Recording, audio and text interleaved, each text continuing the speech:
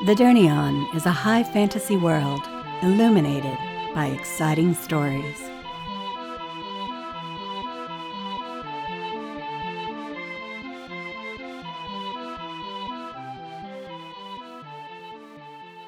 Vendors and beggars cried their wares and their poetry. A custom among the poor in the city on the river was to give a little verse, or even song, in exchange for the pleaded alms. Demons came before all, then the bodied enthrall. No one above all, no sphere then reigned. No truth, and yet our Ishta came. Sang a man, road-weary, wearing the beard of the drifter and the grivna, the short tunic of the itinerant preacher. If Kylon's peripheral sense of him was correct, the man spotted him and drew up alongside, carefully sticking just in Kylon's periphery. Kylon muttered words indistinct even to himself, felt a coward, promised himself he would do more later. When a bankrolled warrior, he would seek this man out. He'd give the requested handout, which he could hardly do now. He and Talmo were on a budget. They had always tacitly agreed that Kylon would provide their, albeit meager, coin for these nights out. Talmo's role was to arrange the outings and plan their romp around the city. He would hold up his end of the bargain tonight by getting them into a dance club that was exclusive, reputedly hazardous, and edgy. It was called the Death Drum. 2 or 3 times I've asked you where you got that robe, said Kylon, speaking of the garb that clearly drew the eye of the odd passerby. The red robe was vibrant, yet dark, and the flowing fulsomeness at times narrowed it to a snug around the eigth-elf, as if it were made to cling to the slimness of this particular linguistic. But Talmo, intent on the way, told Kylon he would give the story later. That was what Talmo always said about the dud, the robe that almost seemed a cape at times, but at others a full-blown gown. You don't want us to get lost in these southern streets. We call this the wrong side of town, but that's probably street lingo that doesn't penetrate. Beyond the wall you live behind, said Talmo. The one and the good, said Kylon, calling on who might have the power to demonstrate to his friend the street smarts Kylon had earned in their many outings to all parts of Anamorith, and even the countryside nearby. An odd fellow was Talmo, and seemingly so often at odds with himself. It was a quintessentially Talmo priority to look great on their nights out, as was the scrappy, tenacious pride he took in getting by with nearly nothing. If someone only knew a single fact about Talmo, that he lived under the bridge that was Anamorith's primary egress and ingress, his resplendent garb would have seemed an utter unlikelihood. When the cloak, that robe, hung unworn in Talmo's little home, its cloth was never wrinkled, though he never did anything to smooth or maintain it, and it always looked perfectly clean, though Talmo's living conditions were, well, the wide outdoors. It was gem-dark red, but bore a Spartan brocade amid its entirety. Kylon was no garmentry expert, but it seemed to him that this fine pattern of gold thread was something special. At a glance it would not seem so. Only upon a visual zoom-in did the shining yellow-to-white embroidery reveal that the geometry of lines connecting round shapes was a pattern of minuscule wyverns. The tail of one interlocked with the neck of an opposite, or one parallel. Interposed curves created golden circles. You would almost need a microscope to make out the creatures' faces, the blades of their backs, and the slight, nearly invisible lines of green, blue, and red. Those shapes interwove the gold in their wings, their bodies, giving each creature its own distinct color of the 3 hues that the rare, real wyverns possessed. They swiftly took Landrew Street south, away from the Arboretum, toward the city's center. Talmo stopped them at a vendor's cart. The man sold shoes, bundles of roses, and so-called dragon meat, which was actually not dragon. The street dish was some mundane, yet unidentifiable protein. The vendors called it dragon because the intense spiciness ignited the mouth of the diner. Besides the meat, flowers, and leather goods, the vendor offered small trinkets that apparently interested Talmo. The youngster presently held out an entitled palm to Kylon, not even glancing in the warrior's direction. He studied a package that looked like it might contain some kind of child's toy. From Kylon's position a little behind Talmo, he glimpsed that the flattish little box contained small frosty tubules of some kind, but he couldn't tell much at a glance. Kylon gave a copper, and quickly, with a flash of elven dexterity, Talmo vanished the pack into his robe. When they got off of Landrew to work their way deeper into the city, Talmo seemed to take as many cross streets as possible. Kylon saw parts of downtown Anamorth totally new to him. For the relative jaggedness of the path they cut through town, Talmo made his way confidently, did not ask for directions even once, nor hesitate a step. They walked into a tiny, apparently out-of-business place that might once have been some boutique or small trade shop. They went behind a rusted-out counter and down a short stairway as if into a cellar. Around the third corner of the downward stairwell was a door, above which was painted in a scraggly bright green font, Death Drum, and in the door a hastily chopped slit, wide enough for average-sized linguistic eyes. Fast-throbbing bass tightened the air in their little grotto of the urban waste. Talmo shouted into the door-hole, "Androvnan Hangover Blues number 7! "Open up, let us in," said Talmo, shouting again, screaming again the title, even louder now. Then the bouncer's eyes in the hacked aperture cast them a downward gaze. "Sorry, Mr. Last Week's password. That ain't gonna happen." Kylon thought it was a tall male human he saw. Kylon kept quiet throughout the argument's first moments. Talmo always came through at times like these. His sprightly friend argued, and the bouncer growled staunch denial. Only when Kylon was certain the bouncer, belligerent and possibly a little drunk, was going to break off all diplomacy, did he form the intention to say something. "We've got a few circles," he was about to say. Just then, a different voice resounded. "Is that Talmo I hear?" The words rolled out from deeper within the establishment, seemingly. The fragmented themes of Gryhelion, the Androvnan's native tongue, wore faint traces of the honking Glitticide brogue, the accent of a city orc. "Angro!" said Talmo. The bouncer's head slid suddenly, jerkily out of view. The orc's smiling eyes, then. The door swung open. Arms thrown wide in the entryway, Angro shouted, "You're early, you little son of a bitch." A city orc was by no means a rare phenomenon. The unique history of the city and the river had brought a strain of the species within the walls many decades earlier. They had perpetuated themselves among the populace and were now considered native to the city. Among human cities, or perhaps among all in the West, Anamorth was unique in this way. Orcs of Androvnan heritage, so certainly these Anamorth orcs were of the Claim T strand. But Angro did offer a first for Kylon. He had never seen an orc who bore a drum strapped to his chest and belly. It was a remarkably large drum at that, 3 feet in diameter and a foot thick perhaps. Talmo was a hugger, and moved as if to embrace this Angro. He smacked the drum with a flat palm. The thwap of the gesture filled the air briefly, leaving a longer shadow, a resonant bass note. "It's the fucking death drum itself!" shouted Talmo. "Give it a proper hit!" The orc grabbed an implement that hung swinging from his belt. Before Kylon really knew what was happening, the unspeakable boom set his soul stammering and hollowed him of thought. That drum stroke was an obliterating assault. Kylon understood why the Orken tradition of the death drum was legendarily terrifying in the martial history of the Durnion. It haunted children's tales and somber mythopoetry alike, not to mention the human stage. The Claim T sounded it before battle, disorienting their enemies indeed. Kylon found he was holding his knife to Angro's throat, and that Talmo and more significantly the big human bouncer were trying to pry Kylon and Angro apart. On the laughing orc's breath was the Chirantho mead, and in his laugh was some kind of beyond-death carelessness. Kylon's world was muscle-to-muscle crush and struggle against some strange eastern enemy.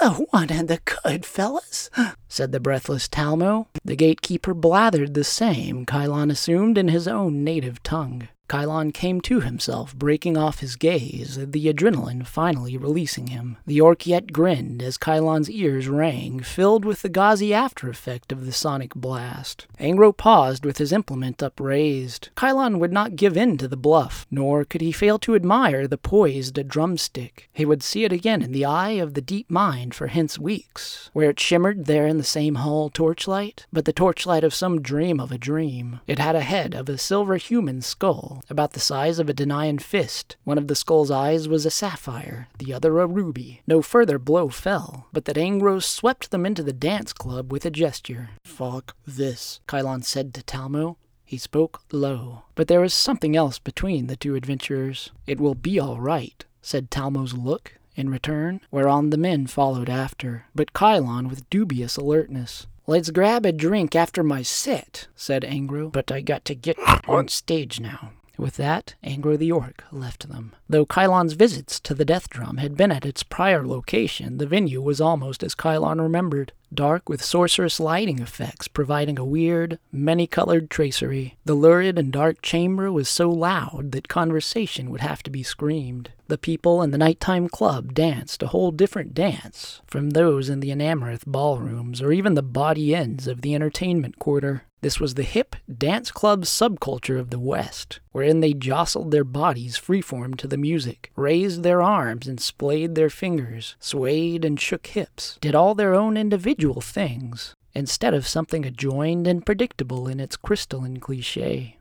The source of the music was a band of 3 who were elevated in a corner. Where they stood was less of a stage, more of a large box. One musician played a harpsichord, the other a harp, though the altered sounds hardly accorded to the timbres of such instruments. There was a drummer whom Angro would shortly, presumably, replace, when he would begin playing the eponymous death drum of the club. But there was also a wizard, a speaker on that box of a stage. For in the Durnion, mages of any persuasion might try a hand at sonic spells, at metamorphosing harmonies for art, even entertainment, turning away from pragmatic purposes for a time. Of this black-robed wizard, Kylon could see only a shadowed suggestion of mouth and nose, for he or she was everywhere else cloaked, but the person's lips did move, producing the speech that loudened all the other's instruments. More than that, contorted, attenuated, squelched, or enriched the string voices into otherworldly versions of themselves. The harpsichord and harp melodies were exhilaratingly more solid against the ear somehow than everyday plucks and blows could have been.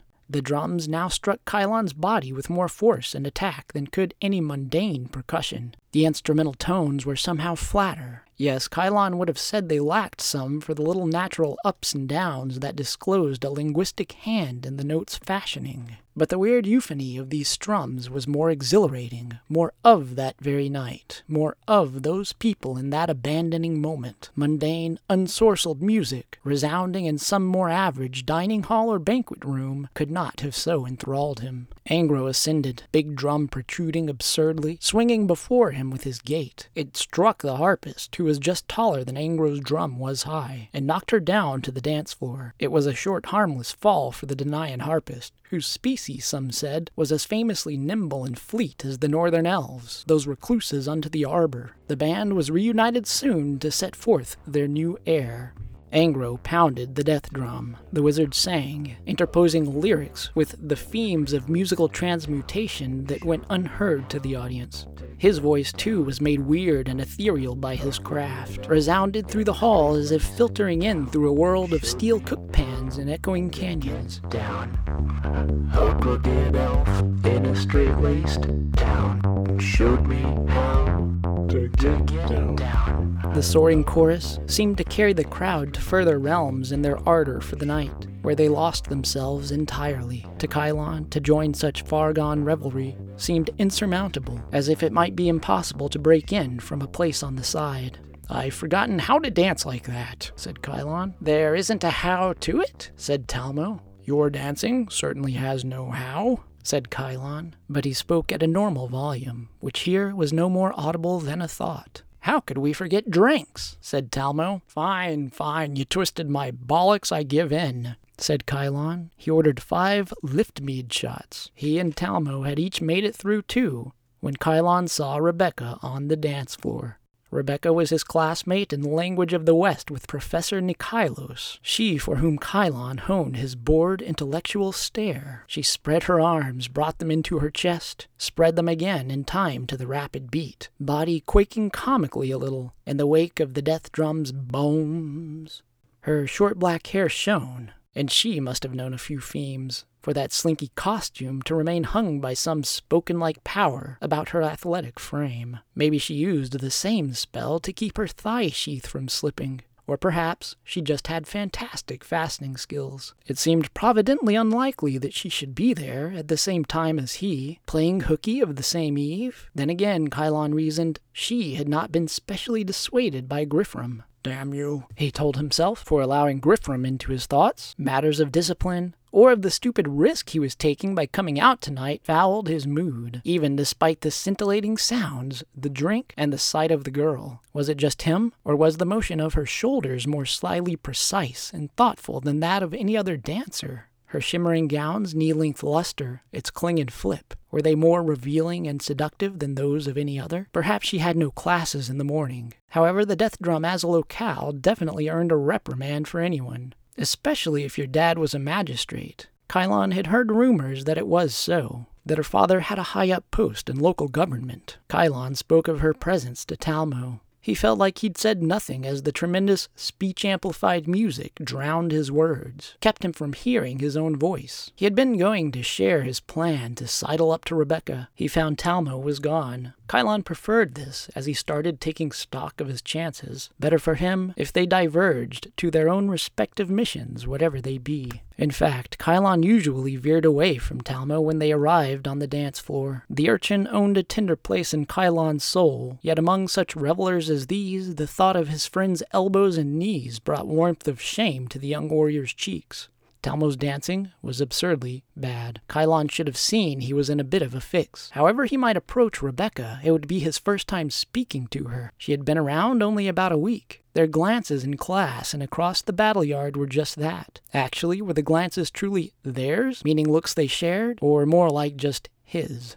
Kylon thought he would not find the courage to approach her, but he ordered and shot back 2 more lift meads. The entrancing world of the crowd was suddenly his own. He was limber and nimble as a Durnion. He decided to march in with 0 chit-chat. The loud music made conversation so delicate and awkward. When he crashed into the middle of Rebeka and her girlfriends, he made a dance of bowing, standing straight, bowing, standing straight. At the same time, he somehow managed to shake and judder like those around him, in time to the world of dance. When he glimpsed Rebeka, it gave him surging uncertainty to see she had not recognized him. Kylon thought she took him for some stranger. She hooked arms with her friend, who was a nice vehicle for escape. It was the old rescued by a friend approach. "Hey, I'm that cute guy in your..." he said. However, the death drum once again obliterated his words. It took them from his mouth, just as it had muted so much human courage, bravery, and fighting spirit over the years of the ancient war against evil and the great war against Gaffel. Damn its effectiveness on both fields, battle and dance. He considered tapping her on the shoulder and pointing at his face, painting on a big smile. But even among the roiling death drum patrons, he thought touch might disturb her too much. She thought she did not know him. Kylon relapsed to what he knew best, fighting. He didn't assault her, which would have been measurably scarier for all involved than what he actually did. It was a kind of battle dance attack. Kylon made blades of his hands and half crouched into a defensive position, as if ready to viciously spring. He made the dance club into the battle yard. Sure, he had misgivings. Was this beyond even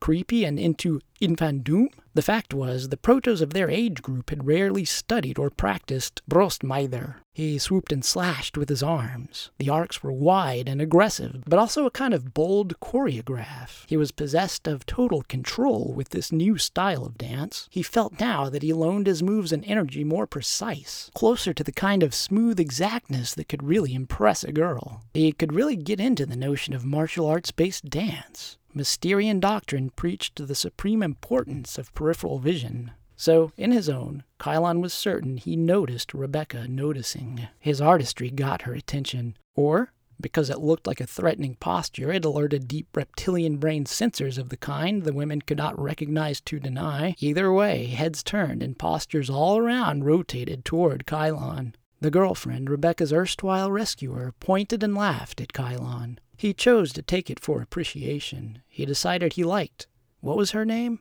Griselda. First, only on a quick pass did Rebeka meet Kylon's eyes with her own. But then, delight brought her back in a classic double take. He rose from the deeper crouch and threw intimate little jabs, knuckles pointing right into her lips. He moved much more slowly, obviously, than if he were actually going to punch someone. And Kylon maintained at least a forearm's distance for safety. Rebeka threw up her arms and pretended to suffer the blows. She held up prostrate hands and made jerky, flouncing gestures of the body. But she recovered and went on the offensive. She took up the crow's beak, a maneuver in which she held hands together as if in prayer, using them to throw single monolithic blows. Kylon took one and doubled over, but on the next he spun round, falling most of the way to the ground. He felt he had to give her that, as the attack was pretty creative. They both laughed. "You're that guy from my languages class, right?"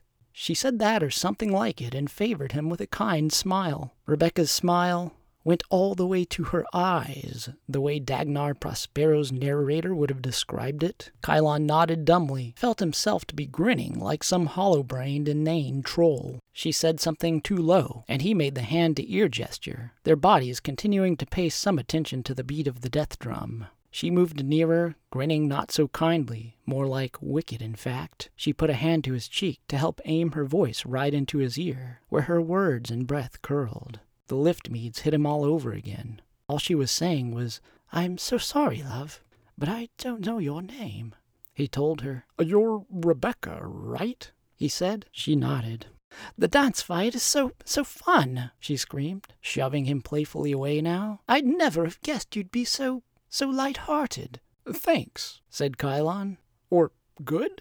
Was it a compliment? Rebeka swung her hair wildly, then only to crouch. She wiggled her hips in that position. It was magic for sure that her slight and shimmering dress didn't rip. When she spun toward him and he saw what she wielded, Kylon's leering inner spattle arm. A real knife with an 11-inch blade. His practice-honed vision automatically showed him the outer millimeter or so, gleaming from a fresh wet and razor-sharp. Rebeka's thigh knife plunged toward his shoulder. She was strong as hell. As he blocked, Kylon felt she was playing, and that she might have overpowered him if she had been serious with the attack. At the end of it, he held her blade. They more or less stopped dancing as he admired it, holding it on flat palms at prime distance for examination. The sporadic light of the death drum allowed little certainty as to detail. It was a Boskelion blade, of that much he was sure. Kylon knew the primary design, metal handle and red-jeweled pommel. He peered closely at the steel above the hilt. "Cool, huh?" she said, an accompanying glance. That singular eye flash only a warrior wore, and only for the sharp implements of her own most.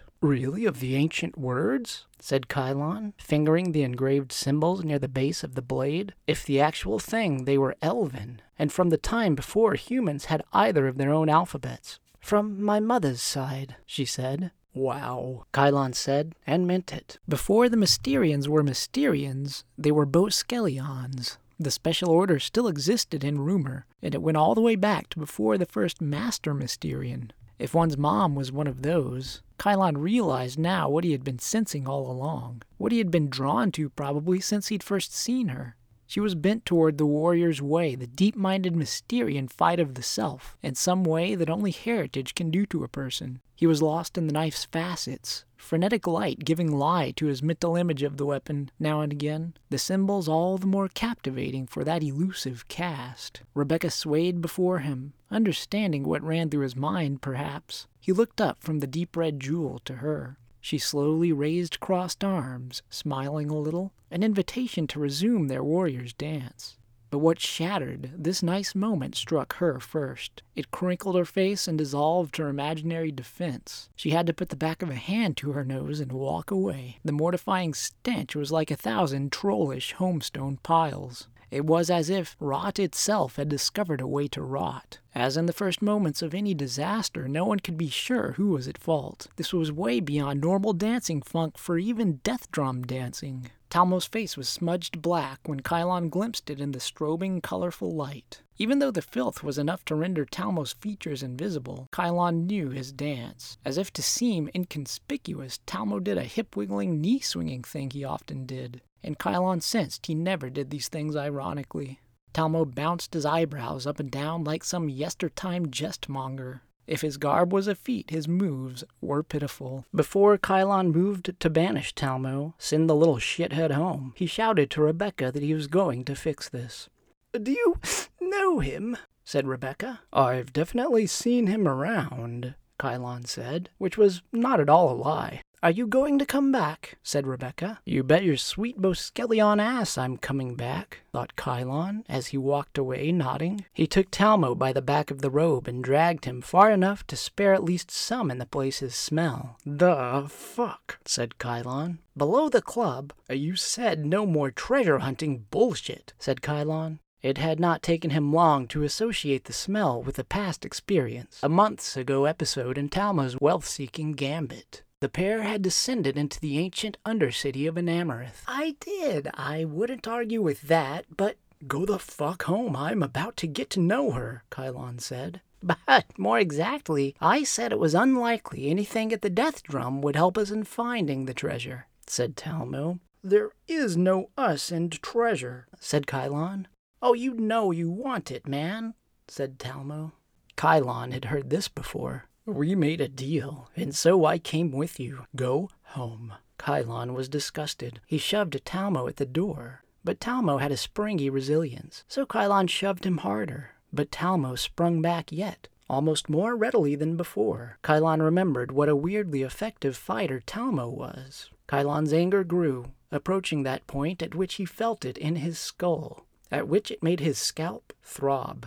"All those hours of helping you with your vocabulary," Talmo said. "I'm never going to need that stupid, dead language," said Kylon. Talmo put on shock, only Kylon was not sure it was entirely pretend. Good, tough-faced. Talmo muttered some of the gibberish-sounding Rugen words, working his way up to the usual relish he took in old tongues. Talmo's resilience, his obstinacy, was so annoying. That was all part of Kylon's resentment in the moment. "You don't just want a passing grade, even. You want to be absorbed," said Talmo. That hung in the air for a moment. Kylon repeated the command to go home, but then found himself listening. Talmo had a way of doing it to him, causing him to set aside fears and worries to listen to his soft convictions. So Kylon shook his head but listened. Talmo did paint a tempting picture. The lead he had discovered in his excavations so far in the ancient sewers under the Death Drum, left over from Breltic times and even older,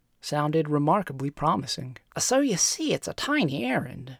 I've struck upon a box," said Talmo. "A big, buried box," said Kylon. He turned this over for a moment. "You found your box, so what do you need me for?" "You didn't even notice that you just saw her for the first time," said Kylon. Into Talmo's blank stare, he continued. "Rebeka Theory, the girl from the class?" "Oh, is that all?" said Talmo. "We're talking, she and I, we're dancing," said Kylon, his scalp edging back toward pulsation. "Oh, I understand your urgency," Talmo said, craning his neck in her direction where she was not quite out of sight.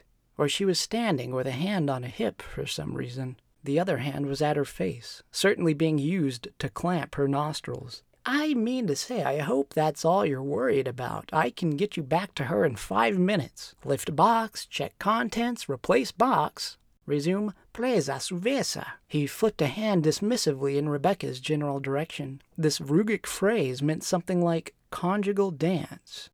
Kylon would learn so the next day, when he managed to look it up, alert to Talmo's tendency to creatively insult him in obscure idioms. Mostly, though, sympathy did it to Kylon. The help with his studies was hours spent by Talmo, who was an urchin of the street, who'd been battered and bashed a dozen times, and who often went hungry. Talmo already led him with little beckoning gestures as they spoke. Now they moved in back areas of the club, striding into roped-off niches of the place. Unexpectedly to Kylon, a door slammed shut behind him. He tried it, to no avail, then banged it with his shoulder in total futility. "Oh, and I meant to say, nice Boskelion knife," said Talmo. "Shit," said Kylon. Shit. How would they get back out there? "Well, the best way out, they always say. Have you heard this old saying of the elves? Is through. I forgot how bad you are with geometry. Anyway, I thought you were resolved to assist me." Immediately, agreeing to this descent seemed a mistake. Was Talmo playing him?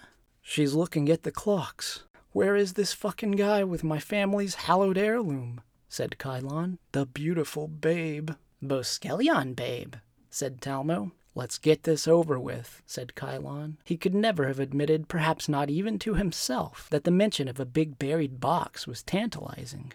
They eventually stood in a room with a sad desk, a safe, and other accoutrements of a management office. They slipped through a door behind which there was a descending spiral stairway. No, never. Talmo would not play Kylon, would not cheat him, would not take advantage. He would pressure Kylon into helping, but only because Talmo was a little obsessed, a little blind to how far out he'd gotten with his treasure hunt. Kylon could at least say for Talmo that he would never take advantage of a man's conscience. The two young men descended into the hyper-black beneath, the stinking underground.